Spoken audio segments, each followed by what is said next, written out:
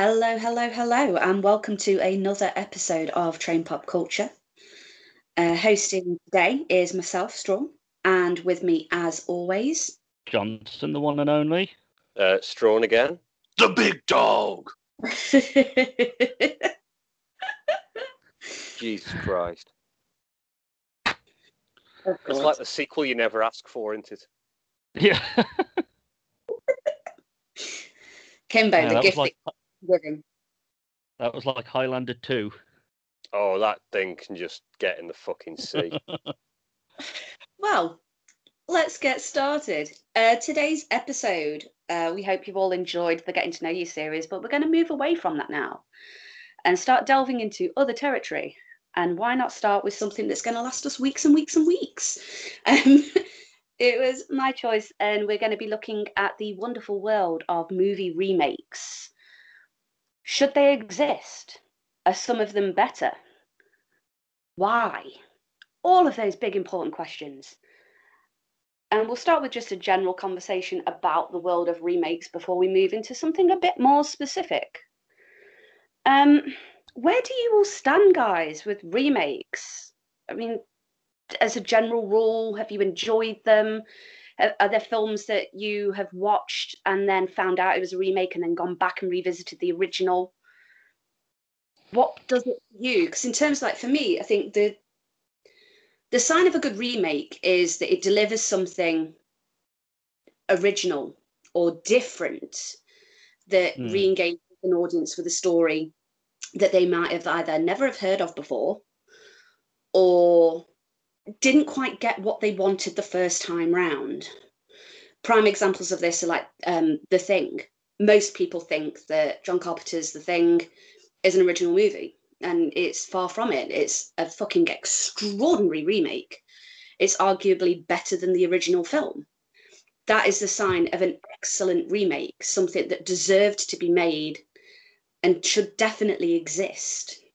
Not all remakes have the same sort of gravitas.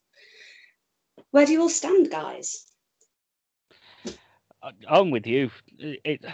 For me, remakes have to remake, not just replay.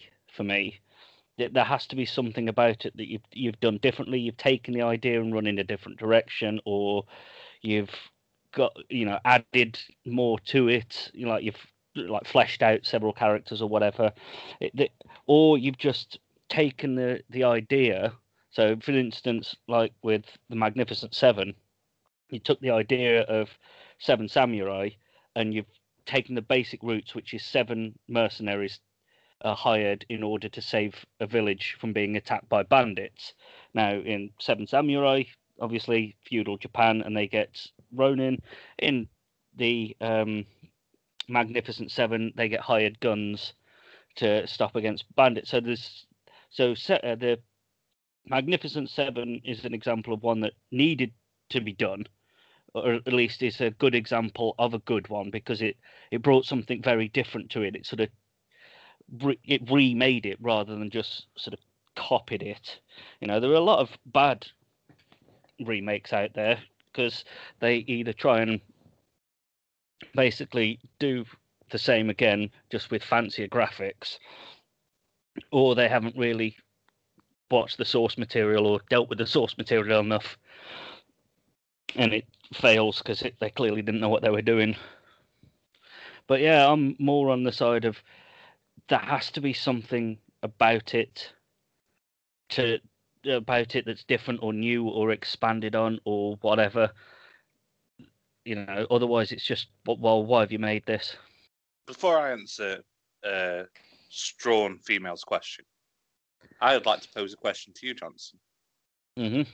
As a fellow video game aficionado, why is it okay for video games to remake games just for better graphics, but it's not okay for films to do the same thing? Because shut up, that's why.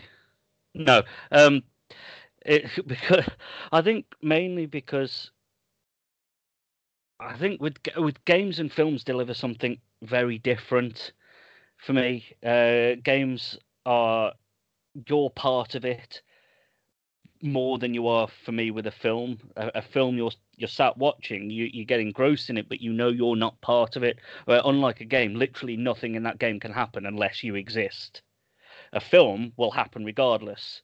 You know, you put it on and you die, the film plays to the end regardless. With a game, nothing happens unless you input. So I think your interaction brings part of it. And if you update the graphics, it can bring it to a new audience. But with films, what you've got to do is remake the entire film again, and you can't have the same actors. So the same the same ethos that's in it won't be there. The same energy won't be there. It's just completely, it's different just with updated graphics. Well, why did you need to do this? The original was all right. Plus, you can watch old films on new systems. They bring them out on thing, whereas you can't play games on new systems. I think that half the time they update it just to sell it to you again on a new system so you can play it. But yeah, in answer to your question, really, it's shut up. I'm a hypocrite. I'm glad that you were aware of how that sounded, though. Yeah. I realised as I was going, I couldn't defend it properly, because I was just like, every argument I used for games, you go, well, you're bringing it to a new system, you're bringing it to... And I was like, yeah, well, that's different because I say so.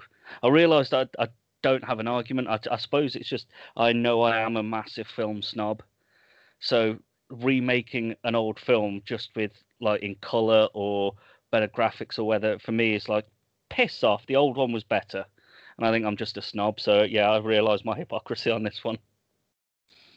I think, though, to a degree, as somebody that I'm not a massive gamer, but I feel that as times evolve and technology improves, the overall experience with interacting with that game gets exponentially better the more immersive the universe that you're playing in gets. And if the graphics improve, and if the story is solid in a game, the story is going to stay solid. If you can make it look how you wanted it to look and it enhances the experience, that's fantastic. There's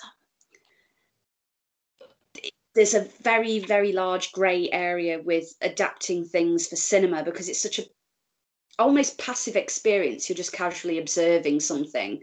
It should grab you and you should be like completely immersed and involved, but it's sort of a different immersive experience potentially that I didn't see any benefit from the shot-for-shot remake of Psycho. I think that film has beautifully. I think the original Hitchcock film, in all its black and white glory, was moodier and more atmospheric. Originally, colorizing it, I don't think enhanced the story at all. But that is a very objective opinion. There's going to be people that really enjoyed that remake. And then again, you've got to think like technology advanced and improved. And it's the first example that I used, but it's definitely going back to The Thing.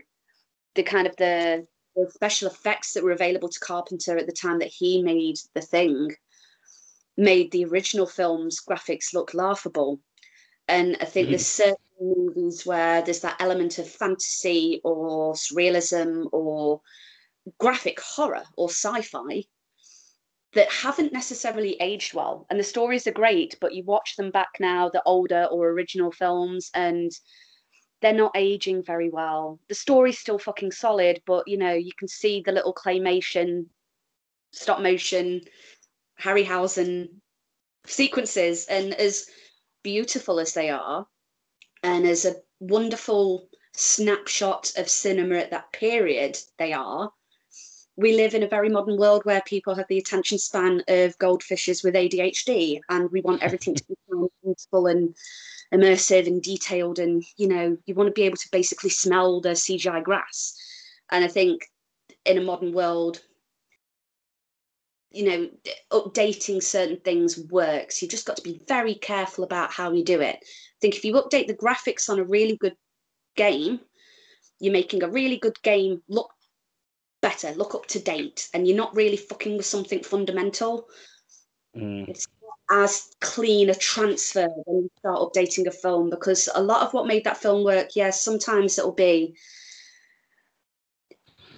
this exact same story, but something's lost in the fact that the actor isn't the same. It's the way they enunciated certain words or the way they raised an eyebrow. It was their interpretation of the role that gets lost in translation when you remake it, because you can't recapture something that was captured in a hot minute or like a handful of takes and they found the perfect take. I think there's a little bit of alchemy with cinema. That's exactly what I was saying there. You know, it's you're not going, because it's different actors and different directors and whatever. Like we were both saying, there's just something fundamental about it that's not going to be quite the same. And just because it's got pretty shininess doesn't fill the void that passion or that take or that thing whole is going to leave, I think. So yeah, I think we're both agreed on that one. It's just you were a lot more eloquent than me. I try. I'm going to answer my own question now by answering Natalie's question, because the answers are the same. My opinions on remakes in all art forms are, it is fine as long as you are improving or adding, or sufficient time has passed that the old one is now largely forgotten by the majority. So a remake would bring the old one back into public attention. I don't have good film examples of this because I don't live in film. But for like a video game example, they remake Pokemon every so often. They remade Pokemon Soul Silver, which was fine because sufficient time had passed. But then on top, they added, so it became the premium ultimate version of the game rather than, oh, okay, we've got Silver on a new console. Johnson. Yeah, just an example for the film would be, there's been a new Magnificent Seven in the last 5 years, and Chris Pratt was in it and a few others. And I remember getting sort of riled up about that, but that's, again, film snobbery. But I was sort of, someone did point it out to me saying what you basically said, there's been enough time passed that a remake will bring the original into focus again, because people will watch this and then they'll go out and of course they'll say, oh, it's based on this one, and they'll go watch the original one again, and then they'll see that one and go, oh, it's based on a Japanese, and so on. So yeah, I see where you're going with that. I was just giving you an example there. This is where I'm going to approach it a little bit differently. If a studio remakes a film, just retain the rights, I'm dead against that sort of thing, because they're usually like a cash grab, it's a bag of shit, and it's awful. In a music sense, however, if a band re-records a song to regain the rights, I'm all for. If they record a song just to re-record it, and it comes out sounding wank, dead against it. It's just one of those things that really bothers me. On the film front, I love it if it adds something to it. A prime example for me is Rob Zombie's first Halloween film. He did a very good example of doing sort of Michael Myers' The Missing Years, and it went through stuff like him growing up like being admitted into the asylum and stuff like that. Great example. Gave us something added to the story that we didn't have before. Second one wasn't so great, but that wasn't a remake so much. It was just more of a sequel continuation from what he'd done before. Yeah, just thought I'd throw in the little music point there. On the point you made about retaining rights, I'd just like to say fuck you, Fox, for Fantastic Four or Fan4stick. I have nothing further to add. Seconded. I think everybody in that universe says fuck you on that score. I think is a bit unnecessary. Just let it go. Go full Frozen. Let it go. Just stop doing the thing. Stop it, Fox. Stop it. I mean, in terms of, then it's like there's great examples of good remakes. There's shocking examples of why you shouldn't do it.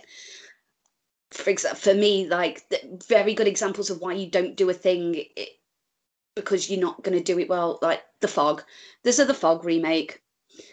The original Fog film is fucking glorious. It's a very good film. It's very moody, very nuanced, very interesting.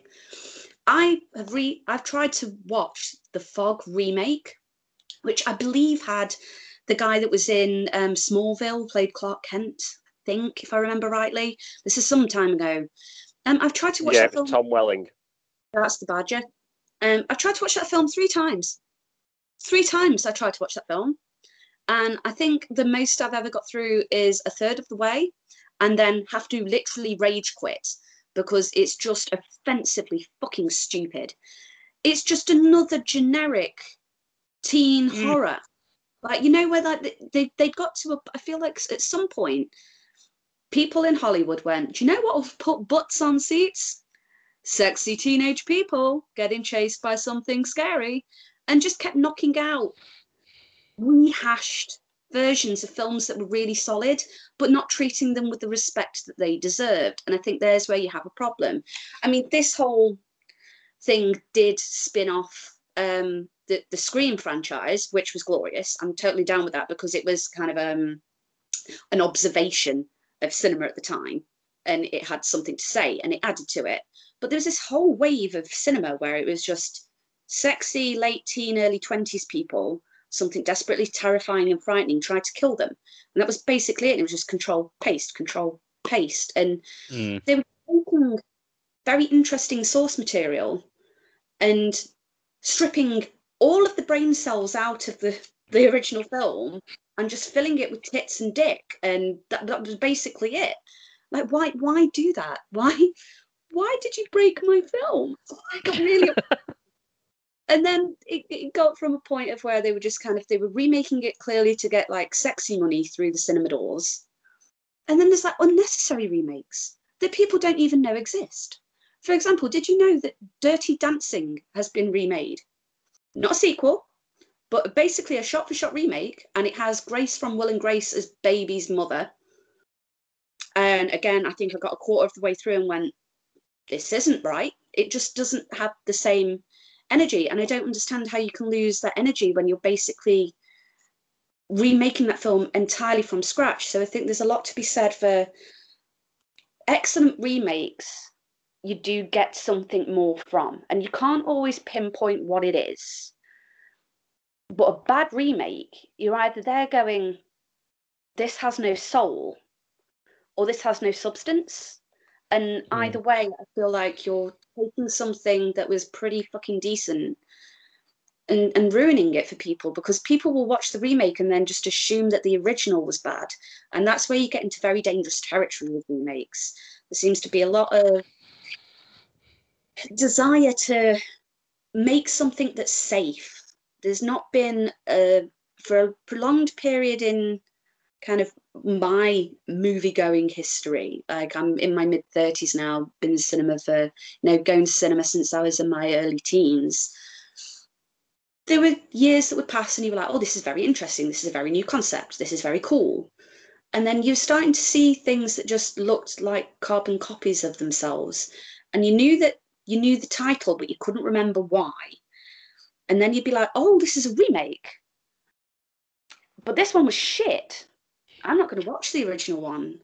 And I think if you're going to either cash grab because it's a safe thing to remake something that already exists, that's already done well in some way, maybe not in the kind of money terms that, the people that are making these films are looking for, like in its original context, it did quite well. But like, don't just do it to make a thing. Don't just do it to try and make money, and don't just do it to try and be cool. Like, if you've not got something new to bring to the story, or you're not trying to deliver a little bit of fan service to the original story, or reintroduce it in an innovative way, then why are you doing it? Like, why? It's a lot of effort being put into destroying a perfectly good piece of art. Yeah, I was going on to sometimes with remakes, what they're trying to do, like you gave the example of The Fog, is they are trying to bring it to a new audience, not as in new generation, but a new audience. For instance, what you got me thinking while you were doing that was the RoboCop remake. RoboCop originally, it was an 18, and it was balls to the wall, violence and that's what was brilliant about it, was because you could have adult themes throughout it, and they thought, oh, let's remake it, but let's make it PG-13. Well, for American viewers, 12A for us, and let's bring it to a different audience. And it's just like, well, no, and what you've done there is miss the point of the film. Not everything has to be for everyone, and sometimes they remake films because they think, oh, let's try and get a wider audience. This was a bit niche, so let's make it for everyone. And forgetting completely that the reason it made a ton of money is because the audience that it was aimed at saw it in droves, knowing that it was aimed at them. They didn't, like with RoboCop, that was, everyone went to see that because it was this awesome robotic cop who shot the shit out of people and was like, yeah, this is bloody as hell, this is brilliant, and it had a really good story going behind it. And a lot of people went to see it because of that aspect. They didn't go because they thought, oh, this is this is a fun thing. They went, yes, I'm watching this because of this reason. So you open it up to a wider audience, and suddenly you lose a lot of the heart because you're like, well, why is he doing that? He should, take out his gun and just blow his head off. Come on. But of course he doesn't do that. And yeah, so sometimes they try and bring it to a wider audience or a different audience, or take it out of that sort of cult or niche thing. And strangely, it fails horribly because the reason it was successful was because it was niche. Sorry, Kimbo, ranted a bit there. It's okay. I just brought my segue along, and we're going to ride out of this niche territory, get back to the masses. Coming back to the masses. Hi, masses, we're back. I think we should talk about our favourite remakes, our least favourite remakes, and films that Kimbo literally just Googled and found out it was a remake whilst we were on this episode. Researching on the fly. I love it. Thank you. So, conveniently, I found one list on Collider.com, trusted, reputable source, which has ranked the 30 best movie remakes of all time. Turns out I've seen 3 of them exactly. Great. Magnificent Seven, probably the best remake I've ever seen, which is quite depressing because the rest of them are really bad. And I'm not talking the old one that Johnson was talking about. I'm talking about the Chris Pratt one. That is my Magnificent Seven. The one I've literally has just found out it's a remake in the last 10 minutes. Homeward Bound: The Incredible Journey. I never knew that was a remake. That film's my childhood. I love that cat. I love that film. Chance. Your little face just lit up. It was so adorable. I could shit. Like, I was reading this list, and it's like horror film, I don't care. Horror film, I don't care. Horror film, I don't care. Homeward Bound: The Incredible Journey. Hello. So I read, and apparently it's a remake of a 1960s animal endangerment film from Disney. Now, with Disney, were they endangering the animals? Is that why it's called an animal endangerment film? They do make a sassy comment underneath saying a company well versed in endangering animals, both animated and live action. Right. In the original, the spunky cat and dog team were actually pitted against the bear, effectively ramping up the animal endangerment. But yeah, that's a remake. Apparently, I'm happy I had a point to make on this whole episode. Hey. And then my least favorite remake, and I'll end on my negative because everyone else is very negative about remakes. The Mummy, the 2018 or 19 version of The Mummy with Tom Cruise. Why? I have nothing further. The only positive about the whole film is the woman who plays the mummy is an incredibly attractive lady. The rest of it is all awful horseshit. And in fact, that isn't even a saving grace because they put her in that much makeup and CGI. She isn't even that attractive in this film. So, You've ruined the 1 plus point you had. I'm taking it away. Yeah, that film was such a hot mess because even the story was confused about what story they were telling, because they opened with saying, "Oh, this woman was going to be the pharaoh," and then was going to be the next one, but then the pharaoh had a boy child, so that was going to be the next one. So she did a deal with the devil, well, not the devil, an evil, one of their evil gods, and then as they're telling that story, they then changed the story and said, so she then killed the pharaoh in order to take revenge against humanity. So, hang on, where did that? You were angry that your partner had a boy child, not because everyone else wrong. And that was in the first feckin' 10 minutes.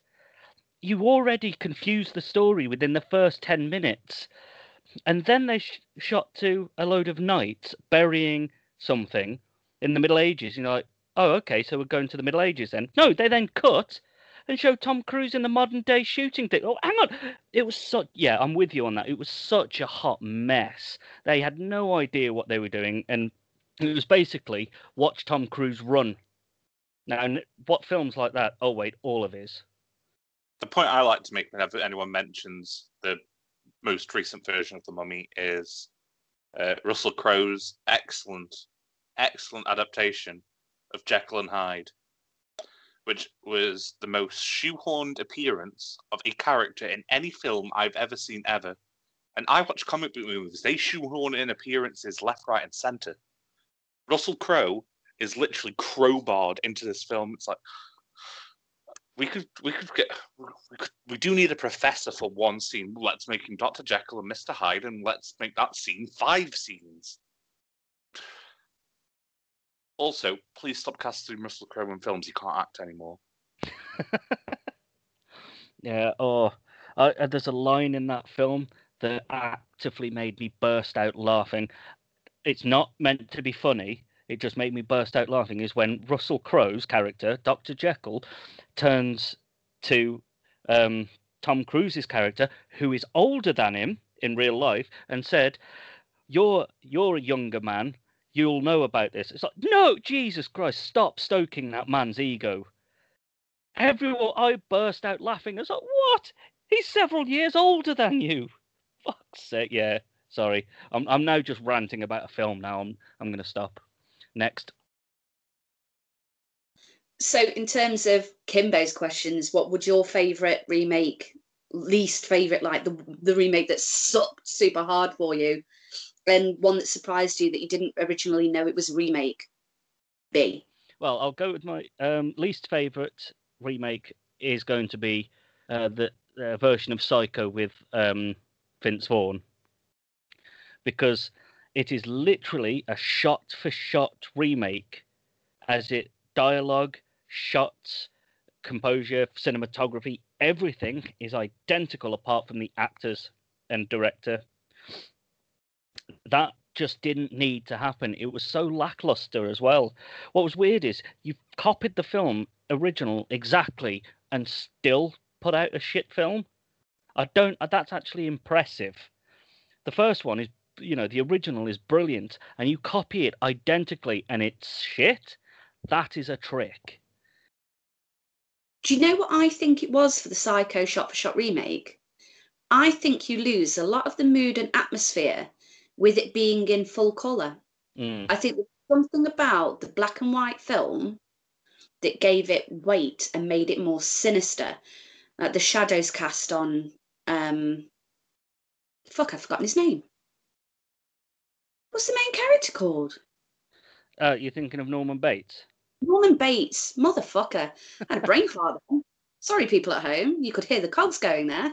Yeah, like the shadows cast on Norman Bates' face in the mother elements. He's all dressed up and there's the wig and he's turning around, the light bulbs swinging and whatnot.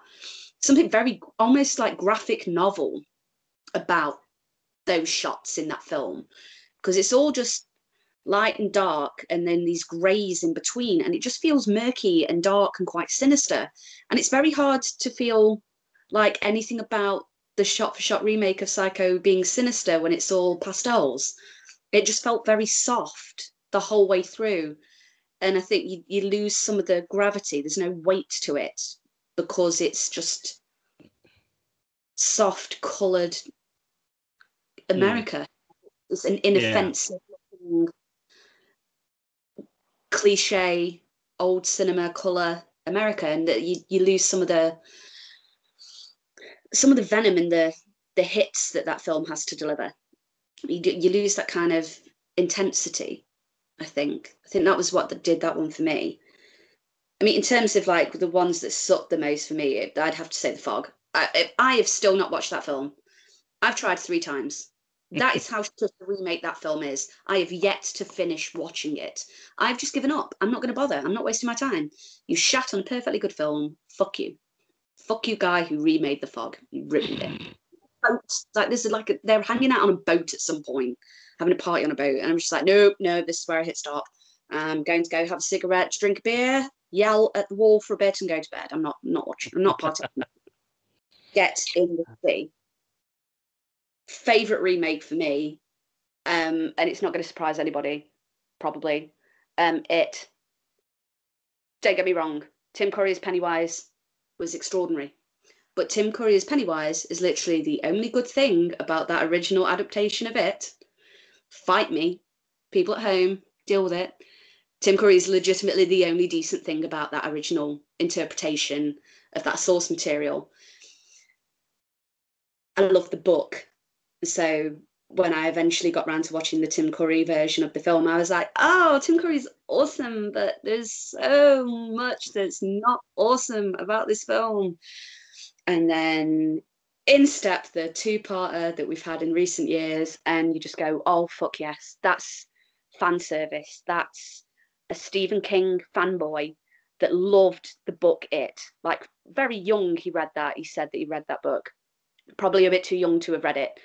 And it really spoke to him. And you feel that every second that you watch of this reimagining of this story, it's palpable how much he cares about the characters and how invested he is and how real they are to him.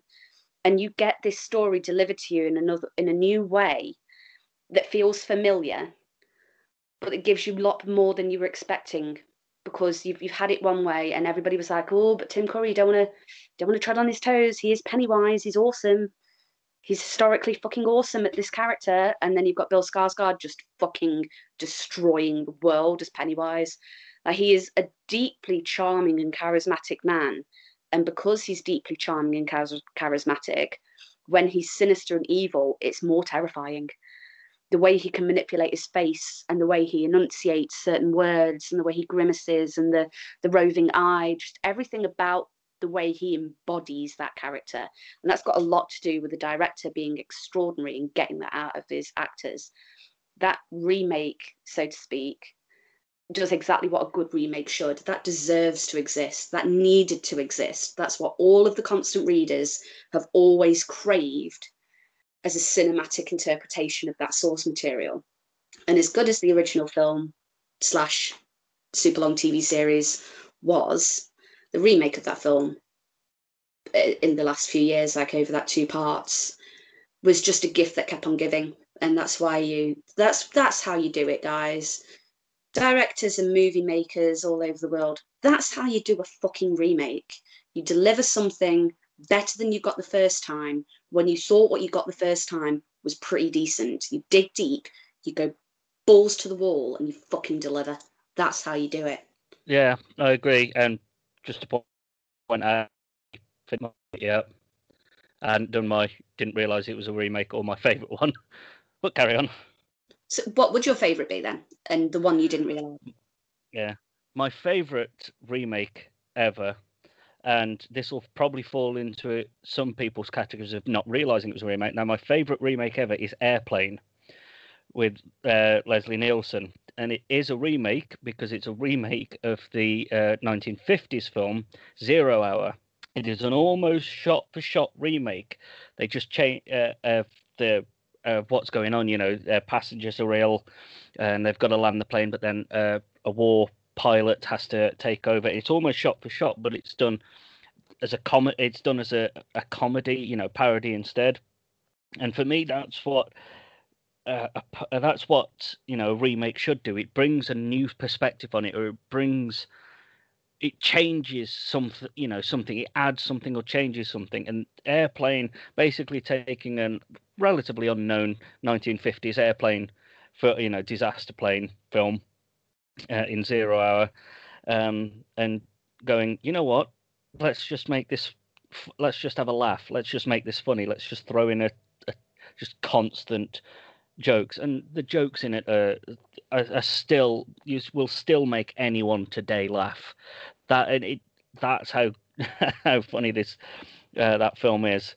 And for me, one I didn't realize was a remake until quite recently. It was Friday the 13th, and it is technically a remake of now is it of an Italian film called, it's either Torso or Twitch of the Death Nerve. I can't remember which one, but yeah, it's a remake. And in as much as they've taken the same premise, single unknown killer who you think it's one person, then it's not, and they have the same death scenes, the arrow through the neck, or two people having sex and the thing goes straight through them. It is a remake. I didn't realize I was watching through, and it's like, oh yeah, the scenes are basically the same. They basically just that was interesting, and that took me through to film. Did what a good remake actually should, which is take you back to the original and open you to an area you didn't realize. Well, what about you, Strong? I think for me, the obvious choice for the best remake is Dredd. Dredd is absolutely flawless and did everything the first film never did, which made it engaging and enjoyable and everything that Dredd should have been from day one.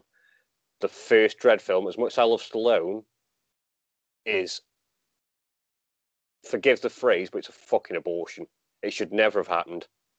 It was, how do you take a guy who never takes his helmet off and have most of the first film having him without the fucking helmet on?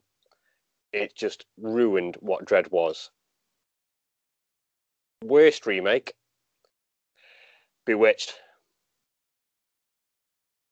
It was fucking diabolical. I tried 14 times to watch Bewitched, the Will Ferrell movie with Nicole Kidman.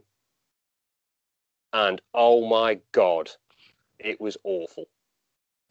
They remade the 60s sitcom.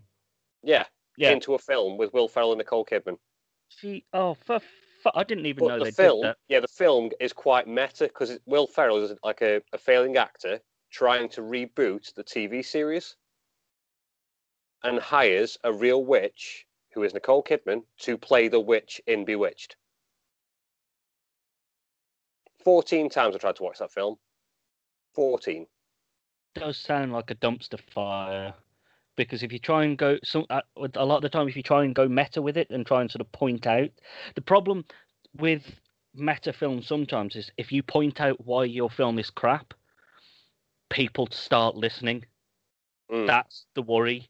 Yeah, that's why you've got to be careful when doing that. What you've got to do with meta things is point out why it's funny, not why it's crap. And there's a fine line between it, and it sounds like this one just went, oh, this isn't very good, is it? Well, no, it's not. Thanks for warning me. I'll go now. Like a meta remake, a great example is the Kevin Smith Jay and Silent Bob reboot. That is a prime example of how to do a meta remake, mostly the same plot. Some parts are shot for shot, and that's just him taking the piss out of the whole scenario. But, yeah. Jesus Christ, I'm actually quite angry now just thinking about Bewitched. I'm just going to shut my mouth before I start ranting. Sorry, Sean, you have to carry on thinking about Bewitched because I have a burning question. It's eating me up on the inside. Why the fuck did you try and watch the film 14 times? Because I quite like Will Ferrell, mate, and I just thought, if it's got Will Ferrell in, it should be good. And I never finished it. I've got to shut up. I understand dedication. Dude, that was far too much effort involved. After 3, it can get in the sea. Yeah, I understand dedication to an actor or artist or whatever, 14 times seems excessive. Maybe deep down you secretly like the movie and just don't want to admit it. No, I fucking hate the film, mate. It's absolutely oh no, it's just awful. But what I'd do is I'd get in and be like, oh, I still haven't watched it. I'll put it on again, put it on in bed, and fall asleep watching it because it was just so non-engaging. Nothing happened, and it was worth watching. So after 2 weeks of trying to watch it, I put something else on and watched it the first night. But I forget where I watched it and what the first night. Oh yeah, Bewitched. Just never watch it. If you want to find out what it's about, watch the fucking trailer or read the Wikipedia page. Jesus Christ, no. What about a film you didn't realise was a remake? Film I didn't realise was a remake. Ooh. Good question. Longest Yard, the Adam Sandler one. Didn't realise that was a remake until some years later when I actually looked into films. I forgot about that film's existence. I love that film. It was when Adam Sandler still did good films. Pre-Click. Click is the definitive cut-off point for Adam Sandler. Anything Click or before is fine. It's enjoyable. Anything post-Click is absolute dumpster fire. Fire. Yeah, it was Chris Rock, Adam Sandler, and I think Goldberg's in it as well. I think we have shown between us all, though, that we've all got the same idea of what a remake sort of should you know, it's subjective, but what we feel a remake should be. And, you know, it needs to be different in some way. It needs to add on. It needs to expand. Or it needs to do something different and unique rather than just a copy paste. Because if it's a copy paste, it's like, what was the point? Kimbo? Is this how you segue us into the kings of copy and paste as we enter the wonderful realm of Disney remakes? It wasn't, but it can be now. It is the most glorious transition because, let's be honest, ladies and gents, guys and girls of all ages, we've all been dragged up through Disney. And Disney have delivered more often than not when we were younger. However, in recent years, Disney appear to have gone, you know, this thing that made us a lot of money? How can we make that money with that same thing? This is my interpretation. Listeners at home, fight me. But it does just feel like there's been this wave of the Disney live action remake in inverted commas.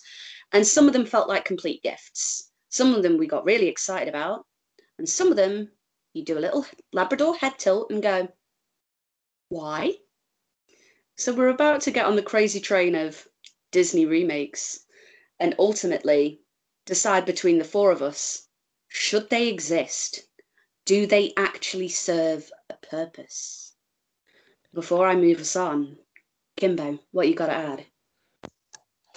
I just want to provide some clarity for the listeners at home. Hi, guys. So, by plethora of Disney remakes, we are actually covering 12 Disney remakes. 12. We haven't even gone all the way back because we could have done the Dalmatians, but we made a cut-off point. Anything from 2010 onwards, live action remake. So since 2010, 10 years, 12 remakes. Yeah, that's literally more than one a year. That's more than is necessary. And one of those years was the year of our Lord 2020. Blessed be us. COVID year, when nothing was supposed to happen, they still managed to pump one out. All hail Disney. Phrasing. So where we starting, Natalie? Well, we thought we'd ease in gently before it descends into, but why? Thought we'd start on a high, potentially. I feel like if I read the room correctly, this would be starting on a high. Basically, we were weighing up the as close to the original version of the animated film that we were delivered and the subsequent live action remake. Please feel the air quotes while you're listening at home, guys. Live action remake. Because sometimes the use of the word live action in that remake has been stretched a little bit. Because I'm sorry, guys, at Disney, but CGI is animation. It's not live action. Lies. But we'll get to that in later episodes. But we're starting off soft. Something not overly offensive in terms of a live action remake from the House of Mouse. The original animated film is held dear in a lot of people's hearts. Was never particularly fond of it. Live action remake of Alice in Wonderland. Where do we all stand, guys? Did you like the animated version? What did you feel about the remake and then the subsequent sequelized part of the live action remake? So I didn't like the cartoon. I thought it was a little bit out there. But I really like the live action one. I feel like it's Tim Burton's last good film. Like, I don't think he's made anything better since 2010. Sorry, Tim Burton fans. And it also has all Tim Burton's favourites in it. Johnny Depp does a sterling job as the Mad Hatter, who was really just Captain Jack Sparrow with less rum and a different accent. Helen Bonham Carter as the Queen of Hearts is great. The girl who plays Alice is quirky. I have nothing more positive to say about her other than she is quirky. Possibly the weakest casting in the film. I really like Matt Lucas as Humpty Dumpty, and I don't feel he gets enough credit. He's the Tweedles. By Humpty Dumpty, I really like Matt Lucas as the Tweedles, and I feel he doesn't get enough credit. Smooth save. Nice save. Yeah, he doesn't get enough credit for playing Humpty Dumpty because he didn't play Humpty Dumpty. Kimbo's going through the credits, getting really angry. Humpty Dumpty, it says it's played by someone else. No. He should have played Humpty Dumpty in Shrek. The one with Humpty Dumpty in it. I'm a bit torn on the Alice in Wonderland remake because I really liked the original animated one. I'm one of the weirdos that loved it because I do love how absolutely batshit it is and how weird it is, but then and how it sort of stuck to that sort of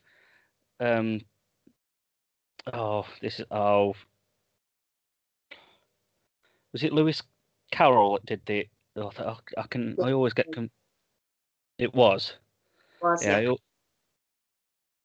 always get the names confused sometimes. The story and the Disney animated version of Alice is based heavily on the John Tenniel drawings for the original book. The way the Alice version is very much the template of the Tenniel drawings. Okay, so yeah, but as a thank you.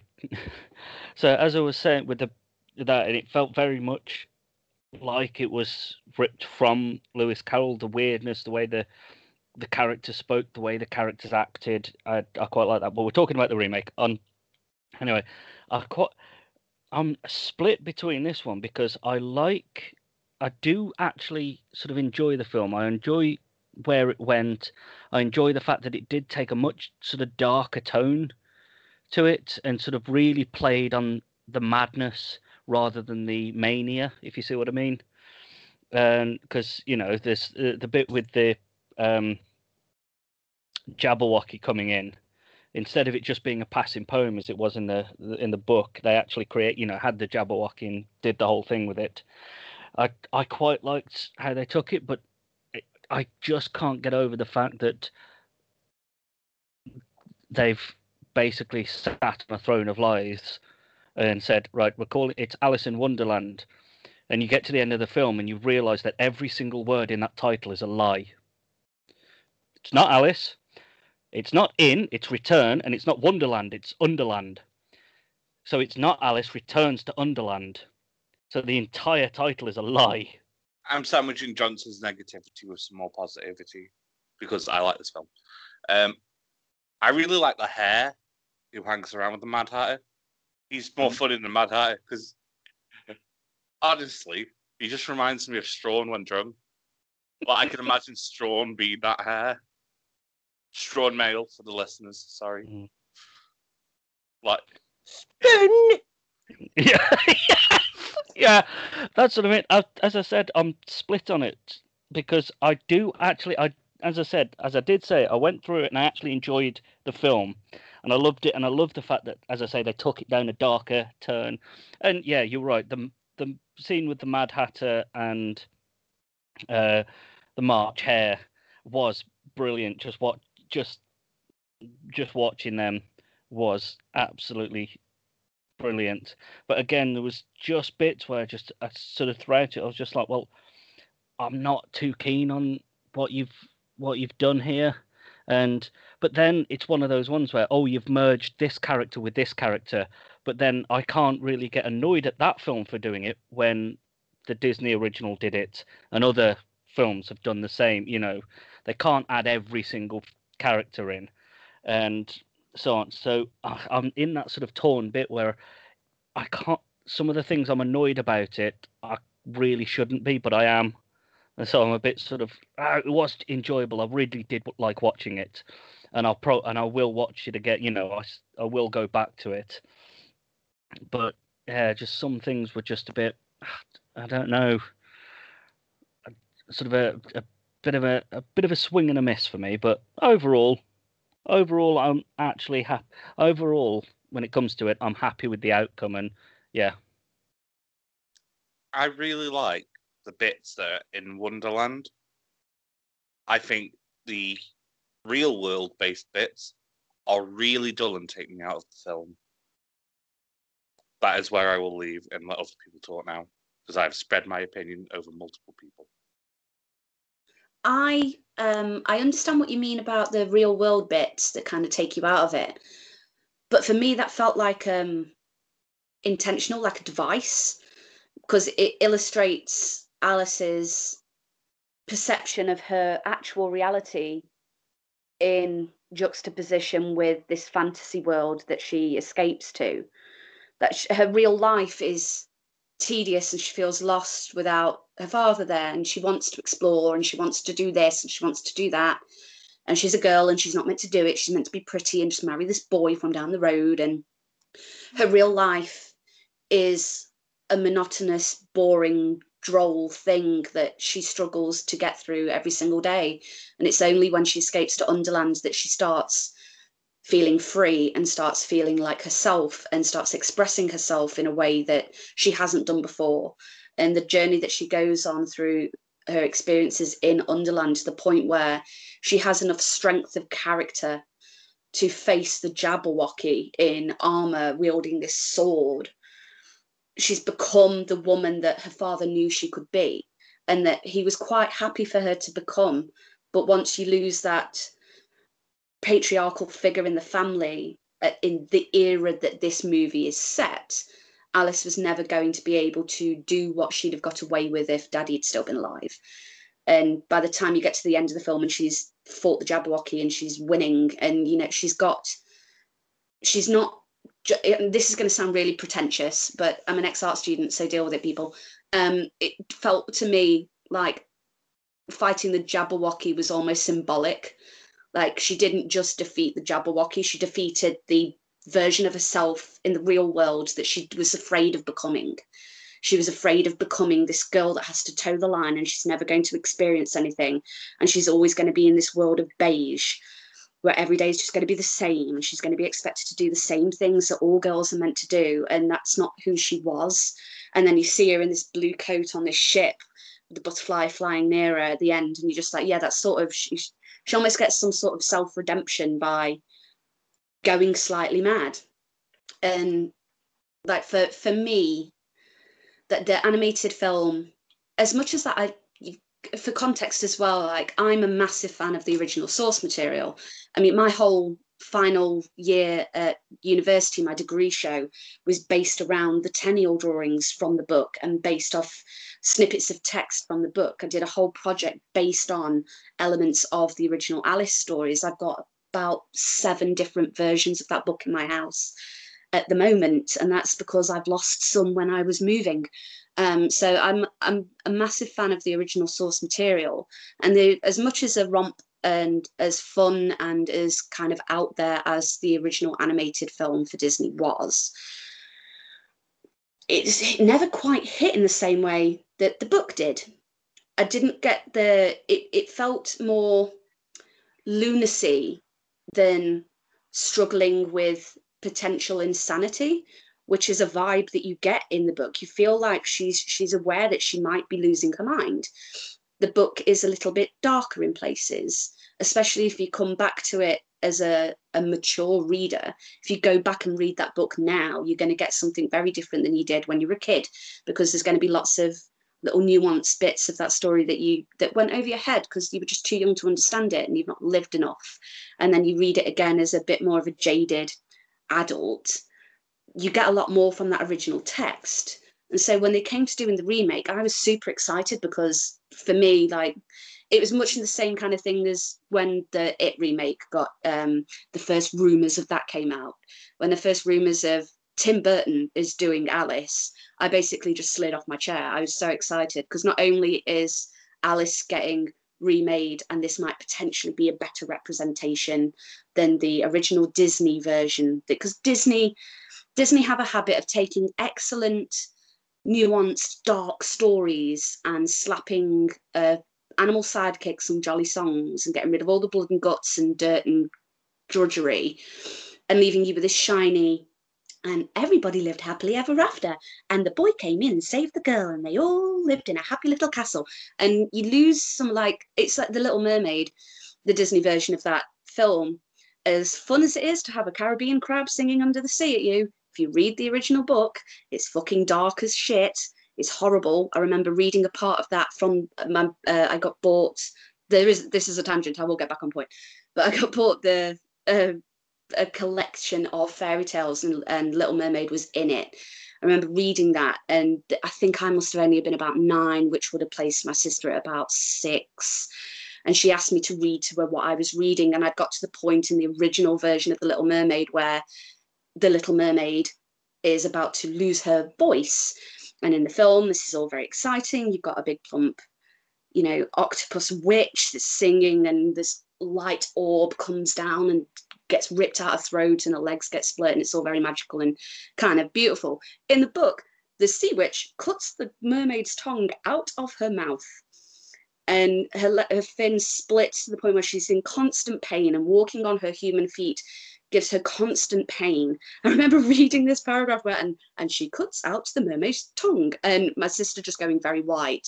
And then my sister grasped me up to my mum, and then I got a bollocking for reading this part of this book to my sister. And I was just like, this is the first time I was reading this story. It was The Little Mermaid. I've seen this film so many times. How was I meant to know that was coming? You bought me this book. This is bad parenting. But that's by the by. But like, the point I'm making is Disney have a track record and a very ingrained history of Disneyfying dark fairy tales. And sometimes what makes that fairy tale stand the test of time to start with is the fact it was a little bit dark. It had a little bit of grit in there. There was something that made you feel a little bit unsettled. And I think that Tim Burton taking the helm with the Alice remake, immediately all of the light bulbs were going off in my head, like, this is going to be glorious. I'm going to get some of that feeling of unstable insanity that you get in undertones in the original text. And then I watched it and was like, you know what? It's not necessarily the best representation of the source material. Liberties are taken. I will be the first to admit that. I'm not saying it's a good adaptation of the source material, but I think side by side, if you take the animated version of Disney's film of that story and the Tim Burton live action remake version for Disney of that story, the Tim Burton one is way more nuanced, way more interesting, a lot darker, and just has a little bit more grit. And then you care a little bit more. The animated version of Alice, I thought, was a whiny little brat. I still to this day think she's a whiny little brat. You can't read that book, it's got no pictures in it. Okie dokie, that's absolutely fine, you vacuous little shit. But like, the live action remake of it, you actually care that she doesn't feel stable. You care that she doesn't think she's got the strength in her to fight this monster.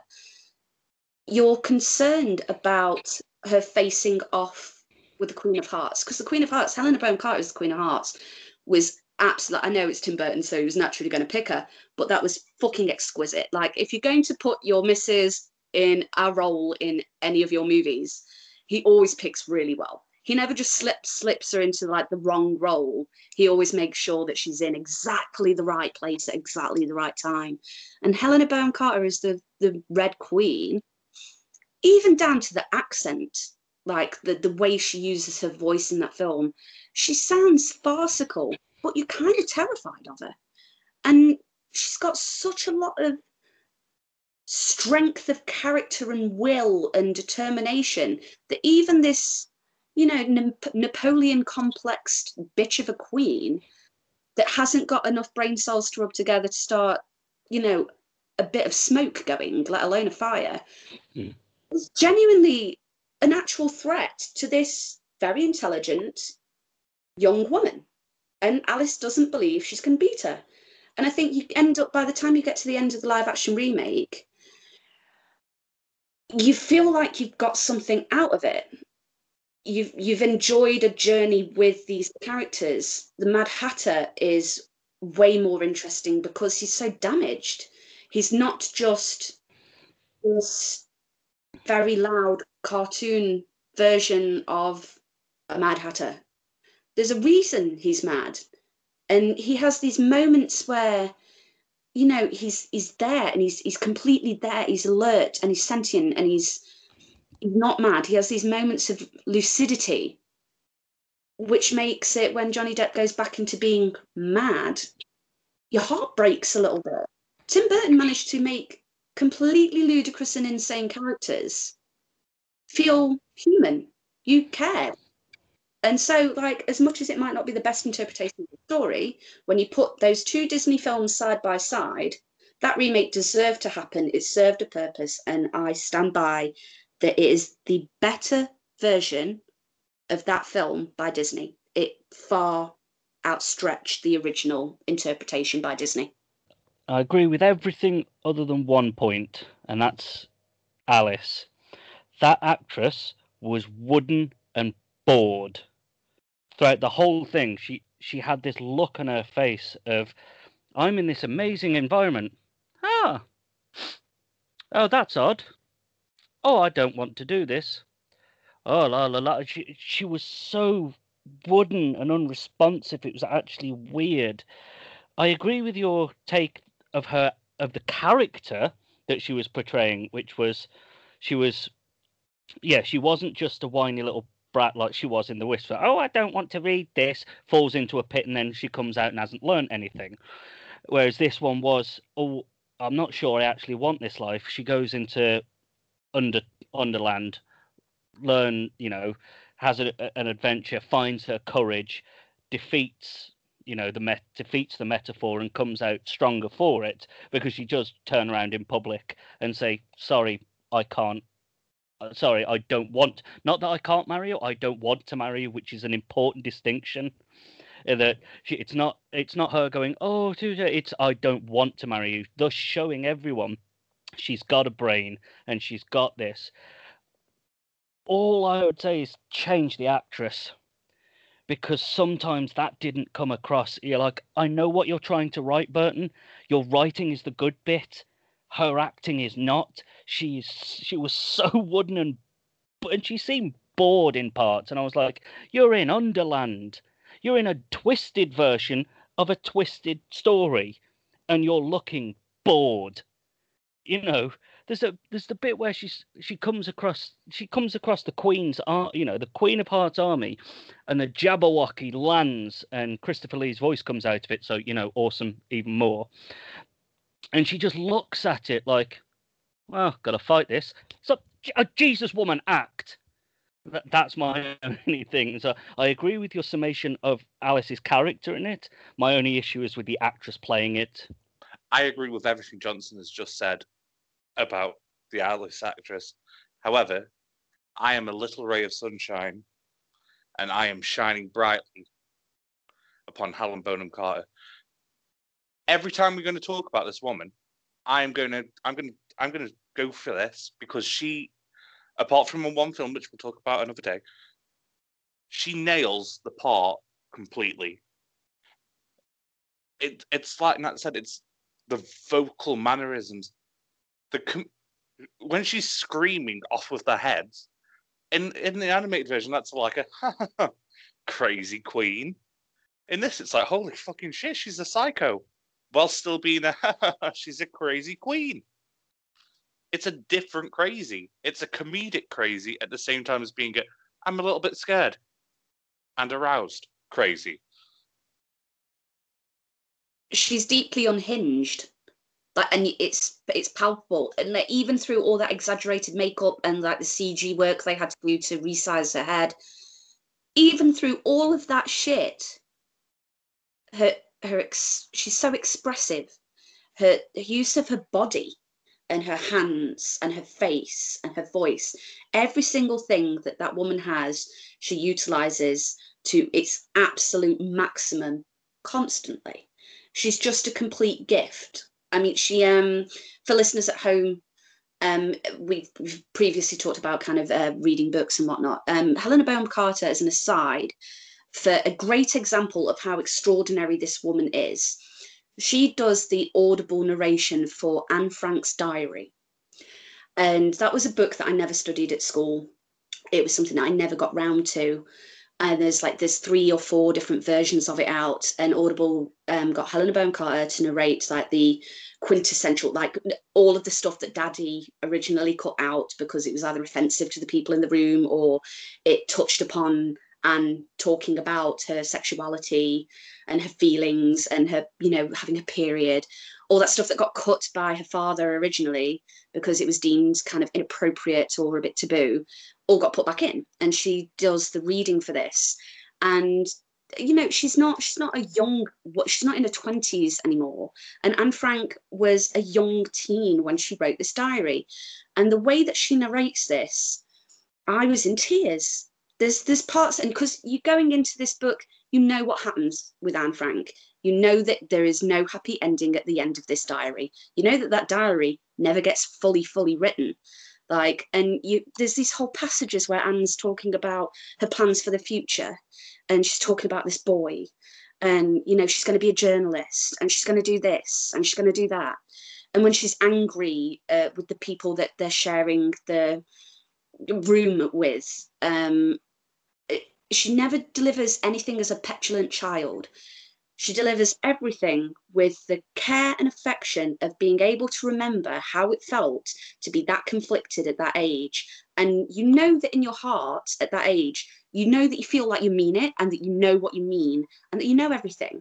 Because you do, because you're a teenager and the world is your oyster, and you feel like these feelings that you have, they might be fresh and new, but you're owning them and you're in control of them, and you mean everything you say and you deliver it with complete authority and without any sort of kind of hesitation or feeling like you need to explain yourself. And she delivers all of this with heart and soul and gravity, and not a hint of petulance or an indication of kind of looking down on her in any way or being patronizing in any way. She delivers every single line of this diary reading with such heart and soul that if you've ever read it or if you haven't read it, you need to listen to this Audible version of that Anne Frank's diary, because I defy you not to get to the end of that book and have completely dry eyes. The woman's extraordinary. And she can do something like that where it's so intense and so emotional, and you don't even see it, but you can feel kind of this inner turmoil. You can feel it just through her voice. And then you give her the platform of something like Alice, where, she can go to town because she's literally a caricature. Her head is upscaled beyond all reason in that film. And she's this tiny, diminutive little woman with this enormous head and this ridiculous makeup. And she's got her body and her face at her disposal as well as the delivery. And that woman, she can make you feel stuff just with her voice. You get to watch her and you're on another level, and you get to watch her play a cartoon, which is basically what that version of the Queen of Hearts is. That Red Queen is just an enormous caricature of that character.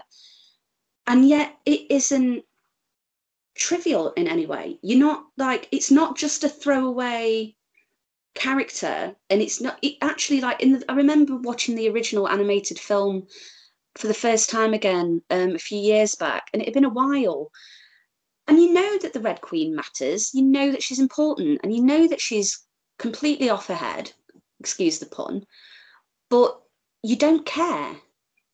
She's an awful villain in the animated version of that film. She's a shit villain. You don't care. She doesn't seem actually very dangerous.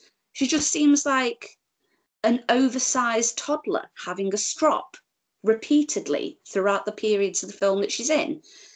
She potentially is going to lose a game of croquet, so she has a strop. Somebody ate a tart, so she has a strop. The animated version of the Red Queen has none of the genuinely sinister aspects that are in the book. And then you get Helena Bonham Carter take it on. And it's exactly what you were saying, Kimbo. She's still kind of a laughable, like, oh my God, what an extremely outlandish caricature of a woman this is. But in your heart of heart, you're shitting it because she's sinister, and she's clearly literally insane. She's completely unhinged. And to be able to find the balance between being terrifying and unhinged and yet a cartoonish Disney villain, that's fucking like, we all hail Helena Bonham Carter. She's a fucking legend. Well done, Tim. Your missus is awesome. I mean, it wasn't that awesome. She left, but yeah. But do you know who I hail? I hail Strawn Mail and his very silent opinions. Take the floor. Christ, you guys can fucking talk. Jesus wept. And out of all that, you still said one thing that wasn't fucking great about it. Stephen Fry's a Cheshire Cat. You fucking heathens. I mentioned Christopher Lee. Piss off. Kimbo. Alan Rickman. We didn't talk about how excellent the cast is in general. Yeah, Crispin Glover. Who, Dave? Oh, Crispin. Right, he was the I can't remember what his character was in this one, but he's the one-eyed right hand man of the Queen. Oh, okay, yeah. He's a very good actor. He's one of my personal favourites because he's awesome. But yeah. But my point is, if we went about everyone in the cast, we'd be here all day. Because everyone in Underworld is excellent. Everyone in the human world sucks dick and can fuck off because they're a waste of the film. Everyone in Underworld, every casting decision made in Underworld, from Matt Lucas and Tweedledee and Tweedledum to Helena Bonham Carter, I say every. I love Anne Hathaway. I'm sorry if you hear this. You weren't really needed as the White Queen. You weren't. It could have literally been anybody. You added 0 to the film. It's not your fault. The White Queen is a lame role. But what really got me, I think this is one of the things where the issues I had, is they had the Queen of Hearts against the White Queen. Like, wrong books, mate. Wrong books. Queen of Hearts does not interact with the White Queen. The White Queen interacts with the Red Queen in Through the Looking Glass. Wrong films. That's for me was the thing. I was just like, well, if she's the White Queen, then shouldn't Helena Bonham Carter be the Red Queen, not the Queen of Hearts? Because they're very different characters. Because Wonderland and the Looking Glass are very different places. But they got combined into one character. Yeah. Back to Strawn Mail. fucking hell, I get one fucking sentence and you carry on again. Jesus Christ, you guys. This is why I do all the fucking editing. Yeah, I think I can't really add much more to what you've said because you fucking nailed every point. Like, I agree with Alice as the actress wasn't for me, but the portrayal, like how they portrayed the character was amazing. Casting again was phenomenal. The only thing I am really thankful for, and this is a really personal thing, is that I'm thankful I didn't see it when I was younger, because I would have been scared shitless of the Jabberwocky. I'd have lost many a night of sleep from a massive wuss. And I actually walked out there still questioning whether or not I'd blue sleep at the age, 2010? Yeah, I was 20, and I've still probably lost sleep. And that's all I've got to say on the matter. I'll let you guys carry on. I love how none of us have even bothered mentioning the follow-up to Alice. Shall we just collectively go, we don't talk about that one? It's like the other Spider-Man film, and, it goes in a drawer with films that don't exist. For me, it was just pointless. The film was boring. I literally came out of the film and went, what was the point in that? It wasn't terrible. It was because it was that unimpressive that it didn't generate anything in me. Because if it was a bad film, I'd have tons to talk about because I'd tear it to shreds. But I just came out and went, that was pointless, boring. And, it's one of those ones where you forget about it. Oh, yeah, they did do a sequel, didn't they? Yeah, it's pretty dull. That's why, for me, it'll go in in the drawer with the ones we don't talk about, because I'll forget. I've got nothing to talk about it. Oh, that was dull. It was boring. It was pointless. I have points. None are positive. Negative point number one. They have taken one of the best characters from the original, Johnny Depp's Jack Sparrow, Mad Hatter combination, and he is now boring and sad. Lame. Alice is still the same wooden actress as the first Alice. Lame. They cast Sacha Baron Cohen as a serious character. He had no comedy. He is a comedian. Why is he this role? Lame.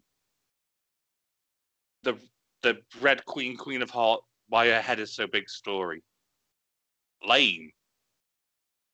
The redeeming factors in Alice Through the Looking Glass are in negatives.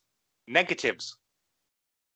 If the first one had every damn right to be made and should exist, and is for me the version of the film I would tell people to watch, Alice Through the Looking Glass deserves to be put in a fire, set on fire, then put out, then relit, then thrown in the sea. It is that bad.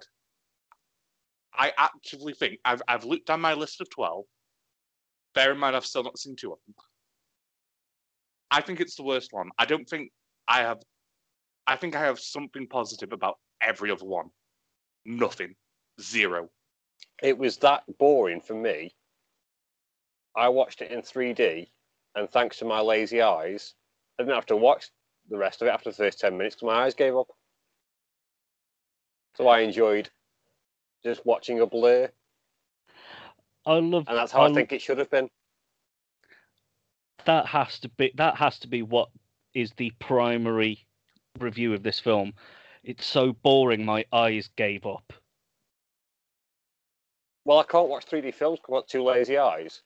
So after the first 10 minutes, my eyes just give up, trying to focus on everything. Yeah, but I just love it as a quote, though, as a thing. It was so boring, my eyes gave up. I enjoyed it more watching blurs for however the fuck long it is after the first 10 minutes. Yeah. Get it in the sea. Don't make any more. Nearly 2 hours. The film is nearly 2 hours long.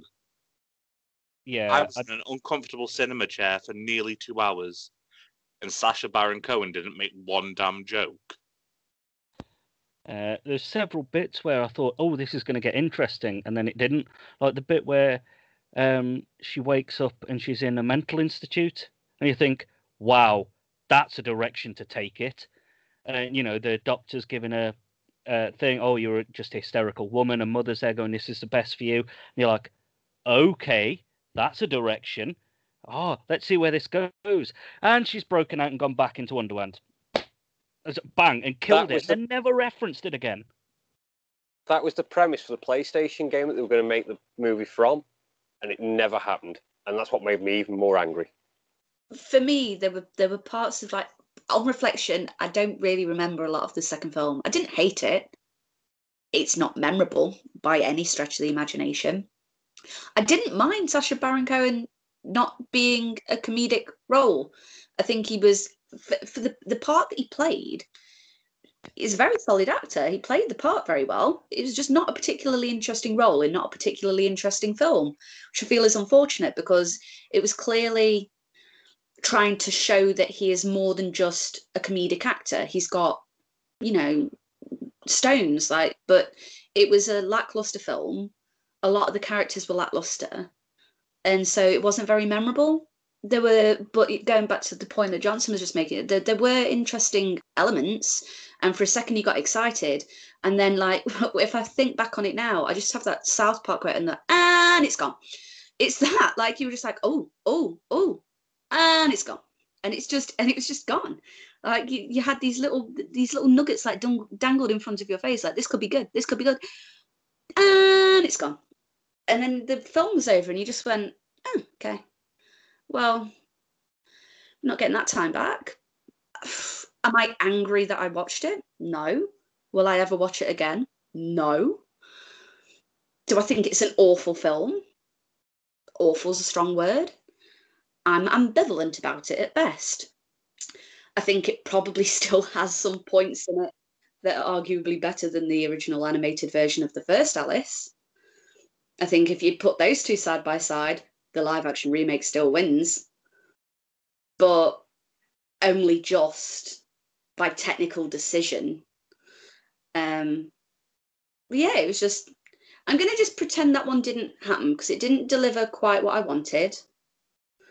I was hoping when they were doing the kind of the Through the Looking Glass, I was hoping there'd be a really trippy floating chessboard scene like from the book, and I didn't get it, and so I was just really bitter because I wanted a really, like, somebody just dropped a tab, everybody's an actual chess piece floating through space moment, and I didn't get it. But I got,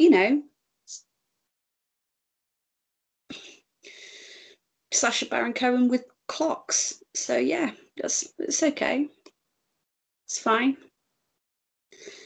I remember nothing other than that. There's a room full of pocket watches, and Alice looks very unimpressed and becomes institutionalized and escapes. That's it. That's all I remember. I remember nothing else from the film because it wasn't the best. But you've got quite a lot of very interesting source material. And again, don't get me wrong, I'm not completely, like, rose tinted with these books. The books, not all of it's good. There's quite a lot of parts of the book where you're just going, what?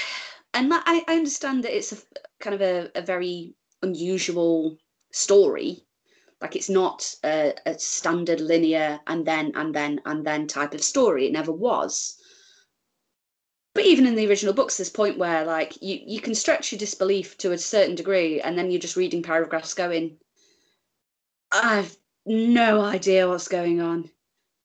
Quoi? But even, like, if you take all of the less good bits of the original source material out, why they didn't include any of the good stuff they didn't use in the first film and the second film makes my brain itch a little bit. But, I don't hate it. It's not a bad film. I'd just rather not have a very long conversation about it. So I'm still dragging this segment out because I'm really frustrated and I need to get some words off my chest. Right. We're not addressing the biggest elephant in the room. The fucking stupid Red Queen story, why her head becomes larger and why it becomes larger, and it's technically the White Queen's fault, and they keep traveling back through time to try and fucking fix it, and none of it ever makes sense, and it really, really, really really pissed me off. I can't get over it. I've held this in since 2016. 4 years I've been waiting to get this rant over with. Why?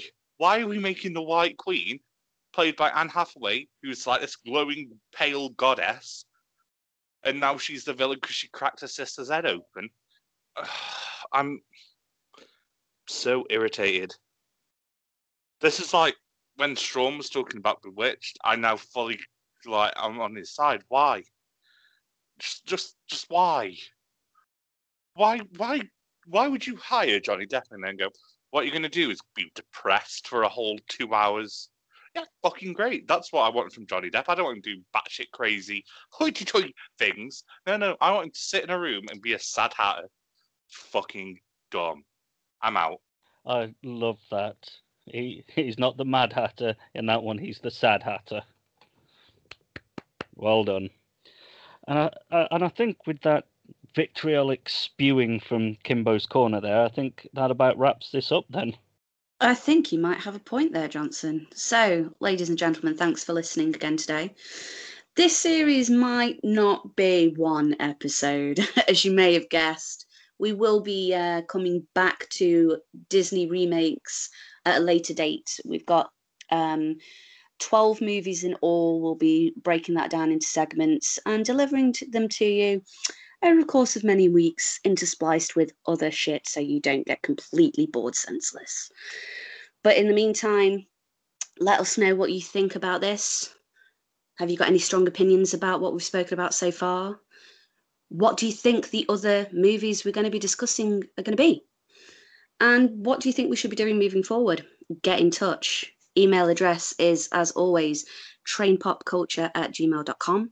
Find us on Facebook, Instagram, and Tumblr, Train Pop Culture. And Twitter is culture_train.